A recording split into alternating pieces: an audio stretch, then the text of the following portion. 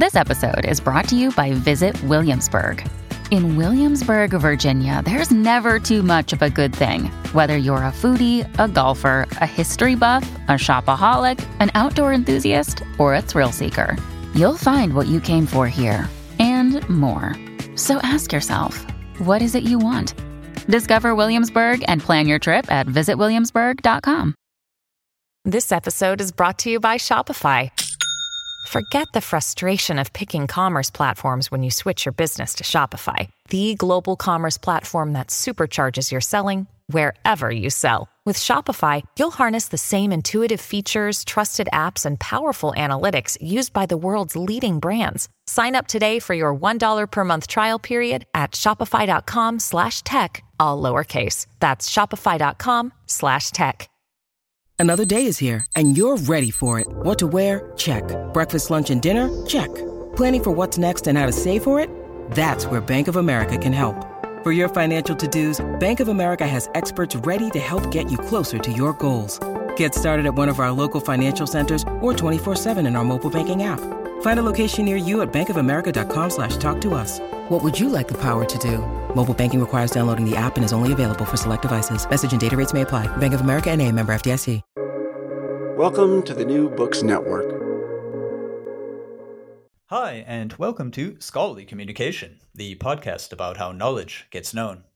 I'm your host, Daniel Shea, and this is another episode of the focus, All We Mean, an ongoing discussion and debate about how we mean and why.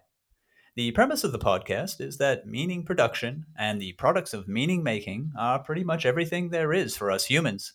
As a species, we do not encounter a thought or a thing, not even ourselves, without us going and making meaning with it or adding meaning to it. Meaning is how we act as much as it is why we do. And so the subject matter of this focus reaches into absolutely every quarter of human life, our daily routines, our career paths, our bids to acquire new knowledge, our attempts at connecting with or at disconnecting from one another. The format of All We Mean is simple. I open every episode by stating plainly the topic, and then my guests take up this topic to discuss and debate it in the hope that we all might learn something more about meaning. The topic of today's episode is, This is What Language Means. And for that, I'm going to read excerpts from two recent pieces linked in the show notes below by my now permanent in-show guests, Bill Cope and Mary Galanzis. The pieces are After Language, A Grammar of Multiform Transposition, and The Clause Revised on Cybersocial Meaning. But first, to my guests, I welcome back Bill Cope and Mary Galanzis, professors at the University of Illinois. Hi. Welcome to All We Mean. Great to be here. Well, let me get to the topic, which is, again, as I said, this is what language means. And to get the talk started, I'm going to read excerpts from The Clause Revised and After Language.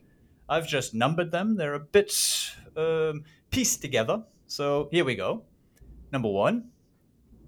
The written word, an invention no more than a few thousand years old, changed the way humans think. Intellectual practices of dialogue, rhetoric, and speech were displaced by the visual architecture of the page. Practices of memory reliant on patterns and sound were displaced by a world of thought and meaning dominated by the externalized, spatial, and visual form of written text. In this paper, we are going to put the case that the pervasive mediation of meaning by computers may entail another change in our practices of meaning. So if a regime now passing announced itself under the banner of literacy, we are going to name our regime coming as cybersocial meaning, where computers have so completely inveigled themselves into the vernacular meanings of our lives that they have in some practical ways changed our human natures. After all, the peculiar thing about human species nature is its social self-consciousness, and consequently the self-referential historical plasticity of our species being. Number 2. In the sections that follow, we will start with the historical trajectory of nouns, then verbs, then adjectives, and finally prepositions and tense. Methodologically, we replace synchronic categories of structure with diachronic categories of movement in what we term a transpositional grammar. Rather than identify and name fixed points in a semantic system, we propose a grammar of change where no point is stable and every meaning that might be captured briefly for the purposes of placing it in the system is actually begging to move to another position in the system. This is neither structuralism, that is, to build coherence and meaning through a series of localized contrasts, nor is it a post-structuralism, that is, to eschew structure in the face of ineffable difference. There are patterns in the movement. We propose a quantum grammar of sorts, in which common nouns are entangled with proper nouns, nouns with verbs, and time with space. And the third and last. This chapter suggests that we should abandon language as an at once homogenizing and separating category of social understanding and educational design. That's why we've titled this After Language. We have two reasons to press the case to abandon this category language for the purposes of social science and pedagogy. The first is that language never happens by itself. And the second is that the category brings us to an internal fissure, always of great importance, but of burning importance in the era of digital media. This is the gulf that divides written text from audible speech. Right, so those are our quotes to get us started. A lot of ground covered there. And in the one article After Language, we have a sort of synopsis of your multi-volume sets making sense and adding sense, so as to sort of lay the groundwork, the theoretical and descriptive work that stands on. But I think for listeners, the most interesting thing here will just be to separate out these two forms to start with of text and speech, and why is it that we need to do that, and what stands behind that thinking. Yes, thank you. There was a lot in those quotes there, Daniel, but just at a very elemental level, the big revolution was the shift from oral language, right, to literacy, right? That was a phenomenal change, and it had technology associated with it. And then came the whole edifice, the educational edifice that, produced the grammars that were, the patterns in which literacy made meaning, and whole education programs and systems. And what the case we're trying to make now is that language has morphed beyond literacy to a more broader capacity for making meaning now in the world, which has extended beyond our imagination what the technology can do for us, given what we have put in it.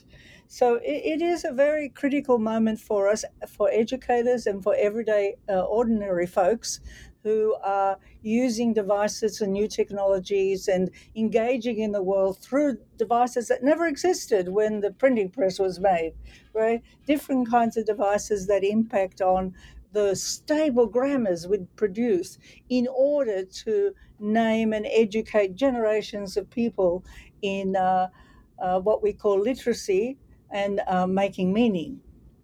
So I'm just going to elaborate on what Mary was saying, and a bit later perhaps we'll get on this difference between speech and text. But let's just talk about this big picture thing. So if you wanted to talk about the course of human history, for 100,000 years or more, human beings had these elaborate meaning-making systems without writing as we know it. So, but in fact, they had other forms of writing in the sense of these representations in the form of art, but also bodily representations through dance, sacred objects, which meant much more than the object themselves.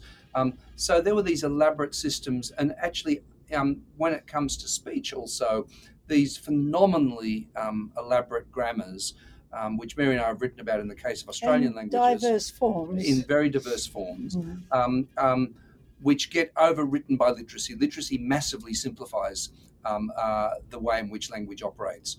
But anyhow, literacy comes along. So that's step one. And we call this synesthetic civilization. By synesthesia, we mean these deep psychological processes where we mean by moving between one form of embodied or artistic or visual or object-oriented meaning or another, right? So literacy comes along, and literacy ends up being this abstracted, privileged space So the first writing was really only about, the account books of ancient Mesopotamia, who owned what and what taxes were owed, and property records and the legality of property records. And in fact, the great and wonderful anthropologist called Levi Strauss, one of his great insights was, look, writing turns up at the same time as slavery. So these forms of rigorous human inequality happen at the same time. So, okay, fast forward then, along comes the printing press. And what we do with the printing press is we build the only form then of telepresence, if you like, was print. Writing and print become these forms of telepresence, and they become very, very powerful through that. But it's a technology which separates out text from these other forms of meaning on this thing called a page. Then what we do in the 19th century is we then institutionalize that as mass literacy, which then artificially separates and privileges written text in this world which was previously synesthetic. Now, the point that Mary was getting to is, oh my goodness, the internet comes along, and one of the material aspects of the internet and digitization in general, not just the internet, digitization of meaning, is that it uses the same darn machine, which is the computer can create images, create sound, it can create text, and we have this new era of synesthesia. Videos can transmit embodied presence over long periods of time, over long distances, and periods of time, by the way. Telepresence is both time and distance. It's both space and time, the past and the future, the asynchronicity of these meanings, but also simultaneity across space. So anyhow, this is big. And, in a way, in terms of human history, we have a return to what we as humans were able to do intrinsically for 100,000 years, and which literacy overwrote. So that's a kind of, I'm just kind of riffing off the historical story that Mary gave. There's another kind of theoretical argument about the difference between text and speech, but we can come to that. Yes, I think it's worth. You've given us nice broad brushstrokes of 100,000 years of history, so that's good. And we start off with this synesthetic period, moving through literacy up until very recently mass literacy, and that, as I understand, takes on a certain quality. That's an important step, right, in the 19th century.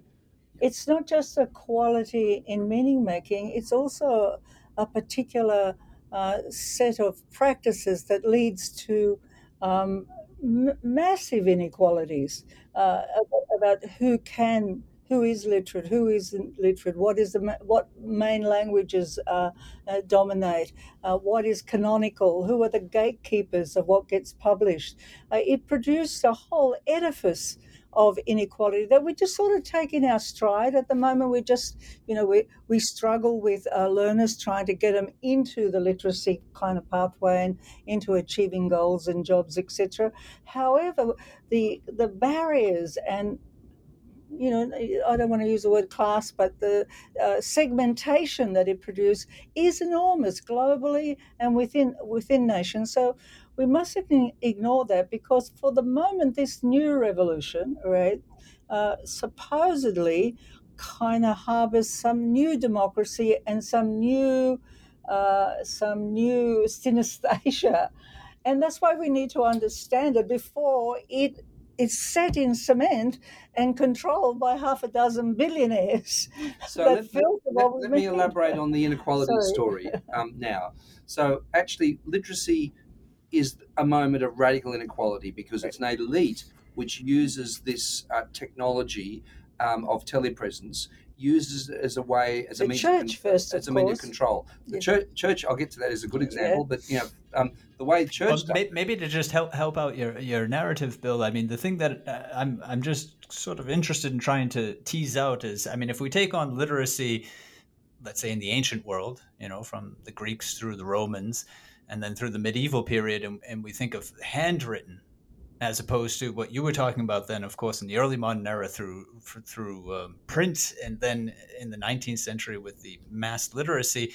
I mean, these seem to be, I'm not sure if there's a qualitative difference or if it's just increase in number or... There's a big difference. So let's go back to that first inequality. Yes, it was all hand-scribed. Which basically meant that when the printing press comes along, and a very important footnote, is that really the first printing press as a technology was invented in China by Bixing, 1030. It didn't take off. Wasn't widely used. But in a way, when Gutenberg invents his press in 1450, it's not the first time it's been done. That's a piece of trivia, by the way, but it's an important one. So let's go back now to the inequality story and what the printing press does. So the first moments, it's only a literate elite that can deal with these texts. And by the way, on the religious front, what they do is they create icons. They create mystical text which are inaccessible directly to the illiterate masses. So the interesting thing was that the Vulgate in the Christian tradition, which is this Latin version, became a mass text for the Christian masses of Europe, but only the elite in Europe spoke Latin. What happened was the priests then become this powerful interlocutor where, as Mary said, the way in which you communicate with the masses is with icons. It was mediated mediated by icons, and also architecture, which stands for those power. Staggering cathedrals or whatever stand for. So you build this kind of multimodal interlocutors out of those texts. But the most important thing is it's the privileged access to those texts of the priests. And the priests, by the way, in their their fancy cloaks, are feudal lords. In fact, they are part of this ruling class who even dress like a ruling class and are dressed like kings and lords because they're part of that class. But they separate things off by mass illiteracy. Now, the interesting thing that happens not with Gutenberg. Gutenberg is just simply the mechanization of hand scribing, which means instead of, you can get a book printed cheaper and quicker, essentially. The most interesting thing is it's not till the 19th century that the project of mass literacy comes along. And how does it manufacture inequality? It manufactures it through schools. And how does it do it in schools? It puts the kids on a normal distribution curve. So I often refer to Goddard, 1920, who invented the normal distribution curve. And he is quite blunt about it, actually, that you have a distribution curve where you've got geniuses and above average on one side, very small number. You've got a mass who are merely average or below average, and down the other end you have the categories are morons, idiots, and what's the other one? You label them continuously every year they go to school. But also what you do is you say, hey, here's your opportunity, literacy is your opportunity, and then you systematically fail nearly everybody, right? So it becomes a different technology of exclusion where when you end up in a factory, having had only basic literacy so you can read the factory signs, you know why you're there? It's your own fault because you weren't a genius and you didn't work out in terms of the epistemic foundations of modernity built into literacy. You didn't get past those. So one of the problems is literacy then becomes a different technology of inequality itself, and mass literacy, print literacy, becomes this other technology of inequality. When you need mealtime inspiration, it's worth shopping Kroger, where you'll find over 30,000 mouth-watering choices that excite your inner foodie. And no matter what tasty choice you make, you'll enjoy our everyday low prices, plus extra ways to save, like digital coupons worth over $600 each week. You can also save up to $1 off per gallon at the pump with fuel points. More savings and more inspiring flavors make shopping Kroger worth it every time. Kroger, fresh for everyone. Fuel restrictions apply. Right. I mean, the technology then, as you're saying, from the 15th century, and then the, let's say, socialization of the technology in the 19th century are, I mean, obviously connected processes, but they are different. And I mean, is it then that you're drawing a line now and saying, okay, we have the digital in place, it's developing under our feet, but what it exactly means yet for us socially is in flux. I'll say what's so disturbing and unsettling and potentially revolutionary about the moment that we're in is that in the era of the mass media, we had people who owned printing presses, moguls who owned the newspapers, right? We had in the parallel development of other media, we had television studios, we had radio studios. What we're doing now with this podcast could only have been done in a radio studio before. Now it can be broadcast to everybody. So what we have, terrifyingly, is the means of production of meaning are accessible to everybody, and the means of production of powerful multimodal media are accessible to everybody. So we have a moment which is fake news, potentially revolutionary. But what happens, by the way, in reality in this space, and this is the quandary for all of us, is a pile of rubbish. What's the, for every, we have this incredible possibility, but the populism of TikTok and, Facebook and Instagram and whatever, I wouldn't call it a pile of rubbish. It has this enormous revolutionary potential, but nevertheless, the structures of inequality stay the way they are, which means we really kind of need to parse the way in which today's media moguls scaffold our meaning and restrict our meaning-making capacities. Interesting thing, piece of trivia, TikTok, which is very commercially oriented, refuses to take political advertising, right? And the reason why is it would rather have people twerking, because that's not going to upset either the Chinese government or Joe Biden, but ads of any kind or politics of any kind is actually a bad thing because it threatens their business interests. Now, we should be talking politics, including on TikTok. The interesting thing is we have these kind of mass meanings where the media moguls are systematically stripping politics, social concern, meaning out of those spaces. And so we might have another morphing form of radical inequality in these spaces. We've got to watch out for that. And I also, sorry, Mary, but just real quick. I mean, I also think, like, when you say that, okay, these means of production, and I mean, they're literally right in my face right now. I have a microphone, and we're creating essentially a newscast or a podcast or a radio program, which was, you're entirely right, impossible in the 1980s. But it's one of those attention things as well, the so-called attention economy, if you like. But that's not entirely what I mean. It would appear that we have the capability to use these means of production more than we actually have impact in them, isn't it? Look, you're just before Mary jumps in, just on that last point about attention.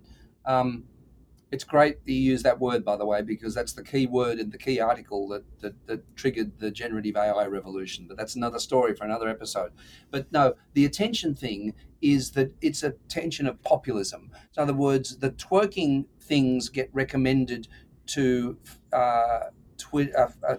TikTok users before ours do. So the problem, one of the mechanisms of control is mass populism as well. So we're in this kind of arcane specialist space where people who are kind of more interested in the nature of meaning than twerking are talking.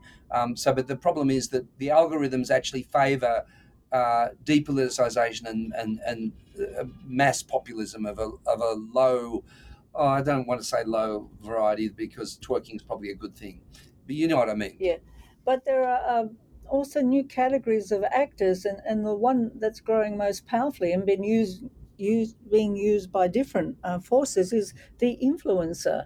I mean, what the hell is the influencer? What was the influencer before was, the books or the radio or the television or the politician, but now it's as Bill says, populist individuals who have mass followings, and even now, health agencies are saying, well, how can we get to these influencers and give them some good information to get out? How do we relate to them? And also, they make a ton of money as well as individual influencers. So we've entered a new landscape of meaning making, a new landscape of players, and a new levels of divisiveness. It doesn't mean that the inequalities, the historic inequalities, don't go along with the populations, but those inequalities now are harnessed by different influencers, so to speak, not so to speak literally, in order to motivate them to believe certain things, to behave in other ways, to follow particular trends, and of course the terrible politics we're all in at the moment, where nobody's quite sure what the best is anymore. It depends what's influencing you, what you're reading, what's coming into your feed, whether you want it or not, what's coming onto your wrist, what's coming into your pocket. The big news today, this very day, very important news, is Joe Biden's opened a TikTok account. So he's not just president, he's presidential influencer then. Well, Joe Biden. So having said that it's a communist plot for so many years, all of a sudden he's got to join the communist plot. So he's joining TikTok, and Mr. Trump has said good words about Taylor Swift. Like this, before the game last night, you might have seen it, before the, the bowl? Super Bowl. Before the Super Bowl, he put out on his his own channel, favourable words about Taylor Swift, saying how he had and created the conditions for her to become very wealthy, not Biden, who did nothing for her, he said, and that her boyfriend was somebody he liked very much. Oh, there you go. It just goes to show you how the new media has brought this conversation to new heights. Well, speaking of the new media, I mean, without naming it, we're actually talking already about the cybersocial, right? And this is another one of your terminological additions to semiotic interest and semiotic study. Maybe, though, to turn to the clause revised piece, we can talk a little bit about grammar, but grammar in an exploded sense, as opposed to what most people will think of when they hear it. I mean, you even talk about quantum grammar in that quote that I gave. That's actually why I took it, because I thought, isn't this a great word? Quantum grammar. I mean, what I hear in that, and what I also see in the previous text to it, but also in what I know of your work, is, I mean, you are at core materialists. And this means then that you take energy into the materialist view of things as well. I mean, a quantum being a sort of discrete quantity of energy, isn't it? And that transpositional moment at work below all of the forms in your grammar adds that sort of energy to it. Am I interpreting this metaphor correctly? Daniel, before we go to the metaphor, you and we found each other, or you found us, on the basis of the transpositional grammar. And that was our radical attempt, and we didn't know whether anybody would actually read it or take notice, was to say that traditional grammar with the static meaning-making of literacy was no longer as relevant to making meaning. And we tried to offer a grammar that allowed for the multimodality, for synesthesia, for the kind of movement that's going on in the digital age. The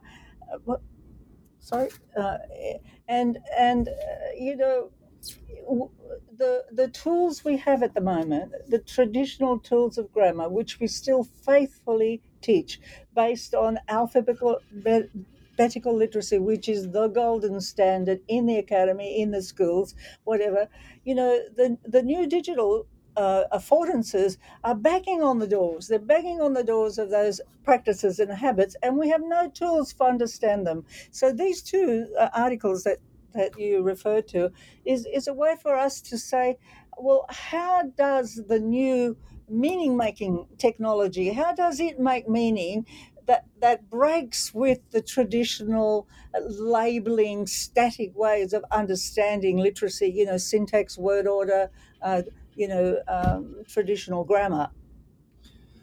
So look, let me just pick up also on what Mary was saying, but also where you started then, which is and also just to hand to you something, Bill, the idea of perhaps illustrating, also for listeners' sake. I mean, any of the points in that particular the clause revised. So on maybe using common nouns or proper nouns as a handle for people to get a sense. What the difference is. Right.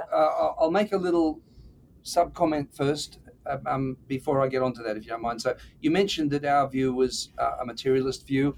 It's actually a little bit more than a materialist view. So yes, at one level if you take there's the ideal in the world, which is the way we as human beings imagine our world building, if you like. We build these worlds in our minds. We live these worlds every day, and they're humanly constructed, meaning pictures, if you like, multimodal things, that we live these things in our minds. So that's the ideal.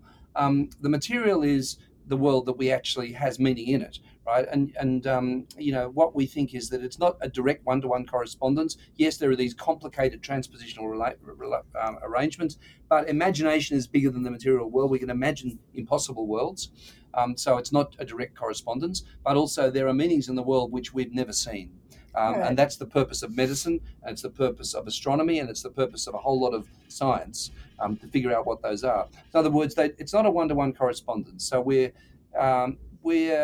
idealists as well. But that's but let me get on then to the question you've got. So you've got there, and again, I'm going to answer it with a little bit of a preface. One of the great people in the understanding of language in modernity, language narrowly understood, was Ferdinand de Saussure. And his insight was that it's a series of contrasts, right? They're both sound contrasts, which is how the sound becomes meaningful, between one word and one part of a word, one phoneme and another, but also they're semantic contrasts between things. So we can build a system as a system of contrasts, right? Now, what we're arguing is that, in fact, the system is not that stable. In fact, what we have is these things called transpositions that are going on all the time. So anything that's at one point in the system, and this is the quantum idea, can simultaneously be at another point in the system or move to that point in the system. That's the quantum metaphor, the quantum physics metaphor. So to give you an example of that, I can use the word dog, and it stands in contrast with cat, and it stands in contrast with, it's there as a distinction that we might want to make in the world. And it stands in a sentence in contrast from runs. The dog runs, runs the action, dog is the entity. But in fact, the dog's name might be, say, Apollo. So we could say Apollo runs. But in fact, what we have is a relationship between the generality of dogs and Apollo as a specific thing. So in our grammar, we call dog a concept, and we call Apollo an instance. In traditional grammar, that was a common noun versus a proper noun. That was the distinction. But in fact, we want to use the concept instance distinction because that happens in images as well. So when I see a photo of Apollo, it's a representation of an instance. When I see a no dogs allowed in this park symbol, that's an example in image of a concept, right? So we want to make that grammatical distinction. Now, the transposition point, so that's the multimodal form-to-form distinction. The transpositional point is our dog is Apollo. And in fact, we can, in language and in image and whatever, keep transposing those two damn things. When I see that sign, I think, oh, shit, I better not take Apollo in there, right? So what we do is we do movement. So the quantum idea is that it's not about these fixed points in the system, which is the de Saussure idea. It's about the transposability of each of those elements in the system, both across form and across function. Now, let me just segue now to, he's a classic structuralist, right? And structuralism is a great thing because it helps us build patterns and networks and maps of things in the world. But segue now through to post-structuralism, and one of the great, unbelievable geniuses of the 20th century, Jacques Derrida, said, is that all we have is différence, which is an invented word, which is two French words put together, which is difference and deferral, right? So difference is a dog's different from a cat. Deferral is this dog could be a cat. No, that's not a sensible. This instance, let's take the other way. This instance, dog could be an Apollo, which is a concept, right? So he had this wonderful set of descriptive terms about the fluidity in the world, right? But all there was at the end of post-structuralism is fluidity without end, and what's the pattern there? So what we want to do with transpositional grammar is build a map of the patterns where what Derrida did with extraordinary brilliance is destabilize structuralism, but left it destabilized. So what we're trying to do in a philosophical sense and a semiotic sense is build a system of differences, a system of deferrals, to use Derrida's terms, which captures the fluidity of meaning in this moment. And in a material sense, to link it to the way the digital can that's the next step. Names it, yep. Occupies that space of determining what something means in a very systematic kind of way. Now, by the way, not for today, generative AI then becomes incredibly interesting in this game because it makes some moves which were neither made by de Saussure nor by Derrida. that's another conversation. But yeah, and I mean, before we don't even need to actually get into the digital. We will, because of the cybersocial, and it's quite crucial. It's just playing in the background of much of what you've been saying this evening, or this morning, or wherever you happen to be, listeners, at whatever time of day. But this all holds this multimodality and this transposition just in the normal world. So you've given us, so for instance, if anyone's familiar with like systemic functionalism and the idea that in a text you have a context within which it sits, you have a discourse that gives it coherence, you have the clause, which is the grammar that we learn, and then you have the expression, which is the way that it sounds or looks on the page, and so on. You've said, hey, that's happening in all the forms that we know.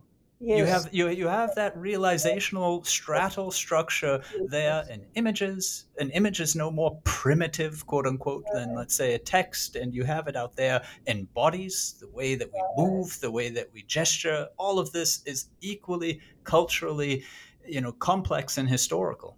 Yes, and Bill says this is never going to happen, but there are people experimenting out there, planting things in our brains that allow us to use thoughts. People otherwise known as Elon Musk. Not just Elon Musk, Mary's a follower of that particular influencer.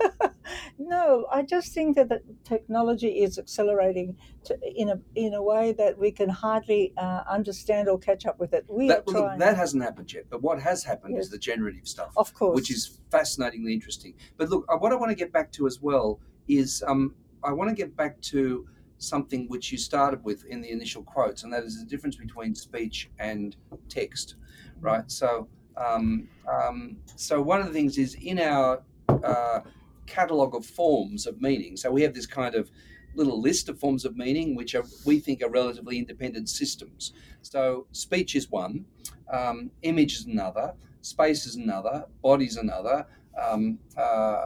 Sound is another, speech and text is another, right? So when we've got a kind of a rainbow pattern, if you like, of all these things, because they all kind of, in a multimodal transposition environment, they all blend into each other. However, at the opposite ends of this damn rainbow are speech and text, which are maximally different, right? So what we do in literacy is we have this rather naive thing that we force onto kids via phonics, that speech is merely a transliteration of text is merely written text is merely a transliteration of spoken sounds speech into text, right? That's what literacy is. That is kind of a really naive kind of view of things, because they are maximally different, and they're maximally different to do with the very materiality of their expression. So we're doing spontaneous speech now, and the camera's turned off, and the people listening to this podcast can't see us. So what we've done is we've narrowed the channel down to audio only. It's about the materiality of the human sensorium, right? So we have this thing called hearing, and we've narrowed it down to hearing only. Now, if I write something and you're not in the room, so these are, again, telepresence. We're talking about telepresence, representation across time and space. So, we're not together, and people might be listening to this, will be listening to this later on, right? Telepresence. Now, the technology of telepresence for speech is actually putting stuff on a two-dimensional array in space. Writing. So this is happening in time now. So if I stuff up and say something silly, look, listen to all my ums and ahs. If you were to transcribe this is embarrassingly bad writing. It's just piles of causes with written all through it, and I'm reiterating things, I'm being redundant, I'm being repetitive, and that's something to do with the logistics of representation in time, not in space. It's a challenge to represent stuff in time, right? But when I deal with a page, the challenge is to represent stuff on a two-dimensional array. So what I do is I write something down, I delete something, I go down a bit further, I go back and I review it, and it's actually a spatial process of fabrication. Now, you couldn't get two things more different in the world in terms of the human sensorium. One happens through the eyes, the other happens through the ears, but the materiality of those processes. Now, let me say this. The irony is that writing is much more like image, because image is the same thing. You draw on a two-dimensional array. You photograph something which ends up you're thinking about the two-dimensional array. The irony also at the other end with speech is that it leverages gesture. You can't see my gestures now, but if we're in the same room together, the gesture would add something to that. My body would add something to that meaning in a way that it can never do on a page. So in the middle, you have this multimodal stuff. You've got text at one end, speech at the other end of this rainbow, this spectrum, if you like. And in the middle, you have all these multimodal things like video and whatever. So and speech being turned into a text through dictation. So the after language argument is you've got to separate the two out. You couldn't get two things more radically different. And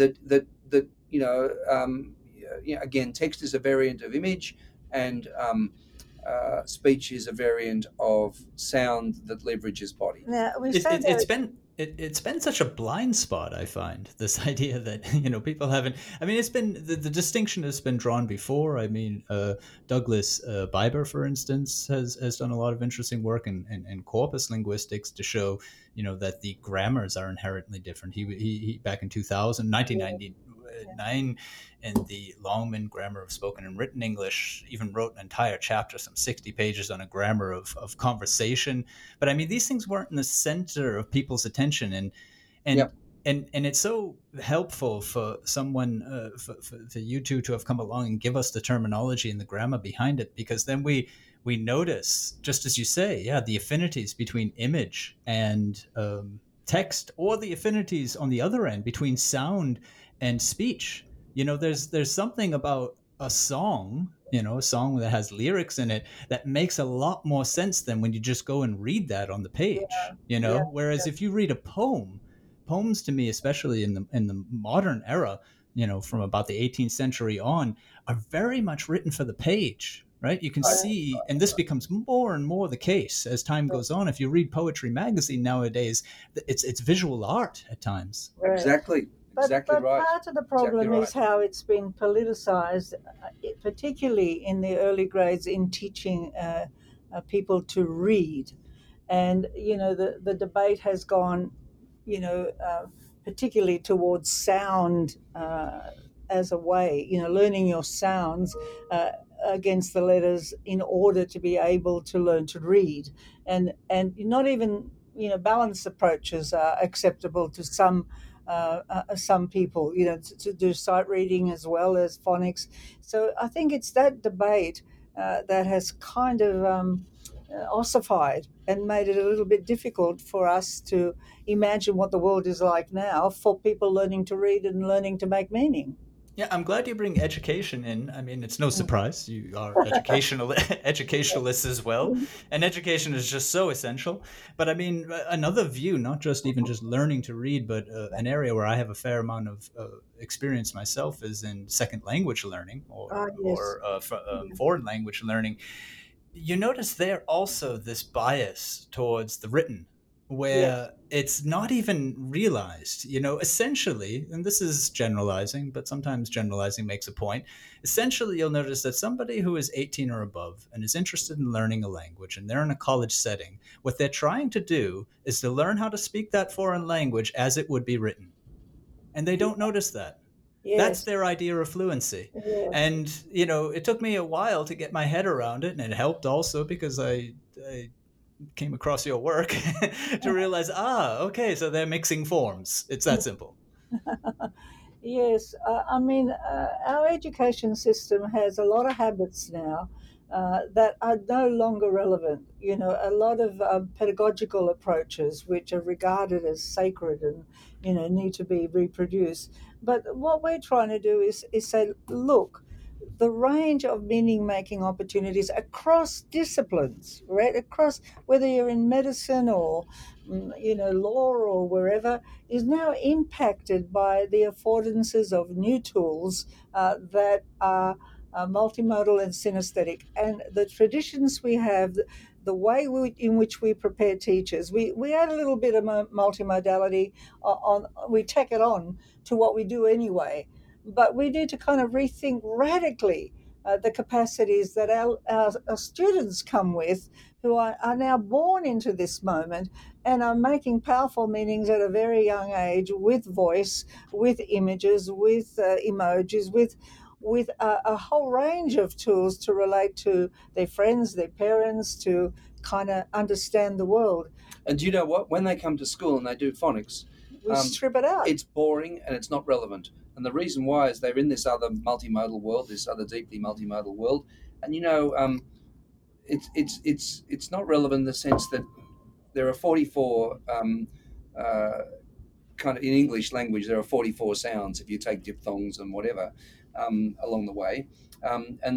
Kids these days could learn 44 things like that, contrasts in 10 minutes. I mean, it's right in, yet they get drilled with kind of fake words just to keep drilling this damn boring stuff in. And it's not how the world actually works anymore. But on the other hand, if you look at the actual range of sounds in spoken language, it's tens of thousands, which it's particular combinations of letters in particular words. So there might be 44 canonical diphthongs, but we should be actually teaching to the meanings that are embodied across thousands and thousands of sounds. So it's kind of mindless narrowing down to this simplistic notion of speech being a transliteration of text. Yeah, well, that brings us back full circle to the historical sketch you gave us when you were talking about these synesthetic, elaborate representation systems, the oral culture, and the complex grammar. John McWhorter, in his wonderful podcast, talks often about spoken languages, and that's Lexicon Valley for listeners if they're interested. And he says that, amongst the so many different languages that we have across the planet, there's about 200 which are written. And he very often is interested in the one, they have a substantial written corpus, let's say. And he's talking often about the languages that are speech-based, almost entirely, so Native American languages out in the Brazilian Amazon and so on. And these grammars can get highly complex. Yeah. And as you were saying earlier, this writing system brings a level of simplification. So these 44 phonemes that they want to sell us as being the way that English sounds is as English sounds if we spoke as we printed, but we don't. There's sound mixing in with actual speech. There's phonetics, which is not phonology. There's all kinds of things happening, just as you say. Yeah. And also to go back to the, Michael Halliday has some really important work on the differences between speech and text, which really highlight all the stuff that people want to reference. They want to go back to the readings. And in fact, we had a good colleague of ours back in Australia, Diana Slade, who wrote a whole book about casual conversation, how casual conversation happens. And one of the things is that even to write a book like that, it's nearly impossible to transcribe onto a page what happens in casual conversation. Right. So, and just to go back to another point we had earlier about inequalities, in the education context, the major effect on performance is socioeconomic background, right? It's, the wealth and affordances that a family has or carers have, talking at the dinner table, going to museums, going on excursion, exposure to, the world as a consequence of, socioeconomic capacities. And that has the major effect. And yet we'd kind of drill kids to death without looking at the fact, well, have they had breakfast this morning? How do we open up the world for them? How do we expose them to more experience within the school context if we want them to grow within the educational context, rather, if we want them to be more capable of making meaning in a variety of ways. And we leave that out of the equation, we kind of and put it just on the human being. And we leave it out of so many equations, unfortunately. Yeah. There was this wonderful piece just a couple of months back in the New Yorker. I can't remember now the exact citation, but it was about it was a doctor talking about what needed to happen in the health system in America. And of course, there's so much, but it speaks to he named 3 things, and I can't even remember the other 2. They were more typical sorts of things, something to do with doctor training and whatever. But one was costs. Yes, it was that, and and the question was medical. It was like what for people's health and well-being. I don't know. Some people would find it entirely relevant, and for me, it was just I had to put the article down for a moment. I was like, "Oh, wow, okay, yeah, that's so true." Yes, and But even when hospitals are required to look after you, even if you don't have any cost, the level of service, the number of people who turn up, the system is breaking. But we won't go back to the systemic issues, that, in this particular country are controlled by the medical system, pharmaceutical interests, and nobody will come up with a public answer to how we fund education, health, rather for everybody. So it's a political issue as well. But the socioeconomic component matters in all fields. And at the moment, it's accelerating in different directions. Who is getting into the wealth area and who isn't, and how many people with super wealth control the rest of us. So I don't think we can ever leave that out in terms of the practices and the theories that we're engaging with about how humans can meet their aspirations and about issues of justice and collaboration. Yeah, I mean that's one of the things I've always very much respected in the area of systemic functionalism. That most of the practitioners have seen themselves as doing applicable work. And I love that word applicable. That it's built into the theory that it has, and that's what you do. I mean, that's this cyber social, which I wanted to return to. I know we're winding down now in the last few minutes, but maybe as a sort of coda, if we could. Because the cyber social has been hanging in the background of in our discussion. Could one of you perhaps put a finger upon it and just sort of show it to us for a moment? I'll just start with the one sentence we have in that article, in that the new technology and the devices has sort of become prosthesis for us, right? Because we use them to make meaning in multiple ways. We use them in education. We use them to access health. And somehow they use us now too, because they know more than us, in every instance. So there are kind of extraordinary benefits. You hear Bill Gates talking now about, what is possible, what humans across the domain, from getting access to health information, educational information, interpersonal, etc. However, we are sort of on the crisis side, if you want to use that word. We are what's the word? Sort of when you're in jail, you're kind of in custody. In custody, yes, to these affordances, right? We give and give and give and give of ourselves to them, but they then control what we get back. So it's an odd moment. We don't know how far it'll go, but certainly the cybersocial, right, as an idea about the way meaning is made and how we relate, is something that we need to take seriously. So look, just to define cybersocial, it's about our relationship to these meaning-making machines. And it's a deliberate counterpoint to artificial intelligence, which is artificial intelligence has with it the idea that, the machine can replicate what humans do.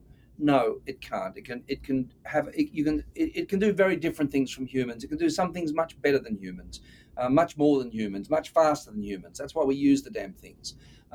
It can create telepresence for us across time and space. So these are very different things. There's nothing intelligent about it, nothing artificial about it. These are such different things. That's why we call it a cybersocial relationship between two very different types of intelligence, such that don't even use the word intelligence for what computers do. They're fantastically fast adding machines. All right. Well, closing out, let's go through our typical brief lightning round of this is what language means in our own takeaways. Maybe I'll just start off for a change today. And I think what I would say is the way that you've also, Bill, just drawn up that contrast between the cyber and the cybersocial and the artificial intelligence is one of those things. I mean, yes, these machines know more than we do, but it's because they know in a different way than we do, and we've designed them that way. And I see, the cyber social with that hyphen connecting them in between. If you see the word written out, that's the way it looks, is the symbol that we need to be looking at, that hyphen. Right. We called one of those papers After Language, and it was provocative to say that. It's not as if language doesn't matter and isn't a big part of how we continue to make meaning and to meet our aspirations in the world. What we're trying to do is kind of shake the system or shake the reader into thinking we're heading in a different direction now, whether we like it or not. And language is one part of it, but language and the meaning that language holds can now be manifest with different modes, anywhere, anytime. Also, the after bit it's a category that lumps together two incredibly different things in a deceptive way. Right. I think that's a great takeaway, because I have to say, and I'm adding on now another thought, but I have to say that I can't really use language anymore in my normal writing or whatever, because I have to ask myself, which do I really mean, speech or text? So you've changed things, at least for one person. All right. Well, thank you for a wonderful discussion again. My guests were Mary Kalantzis and Bill Cope, and this is Daniel Shea signing out until next time here on All We Mean.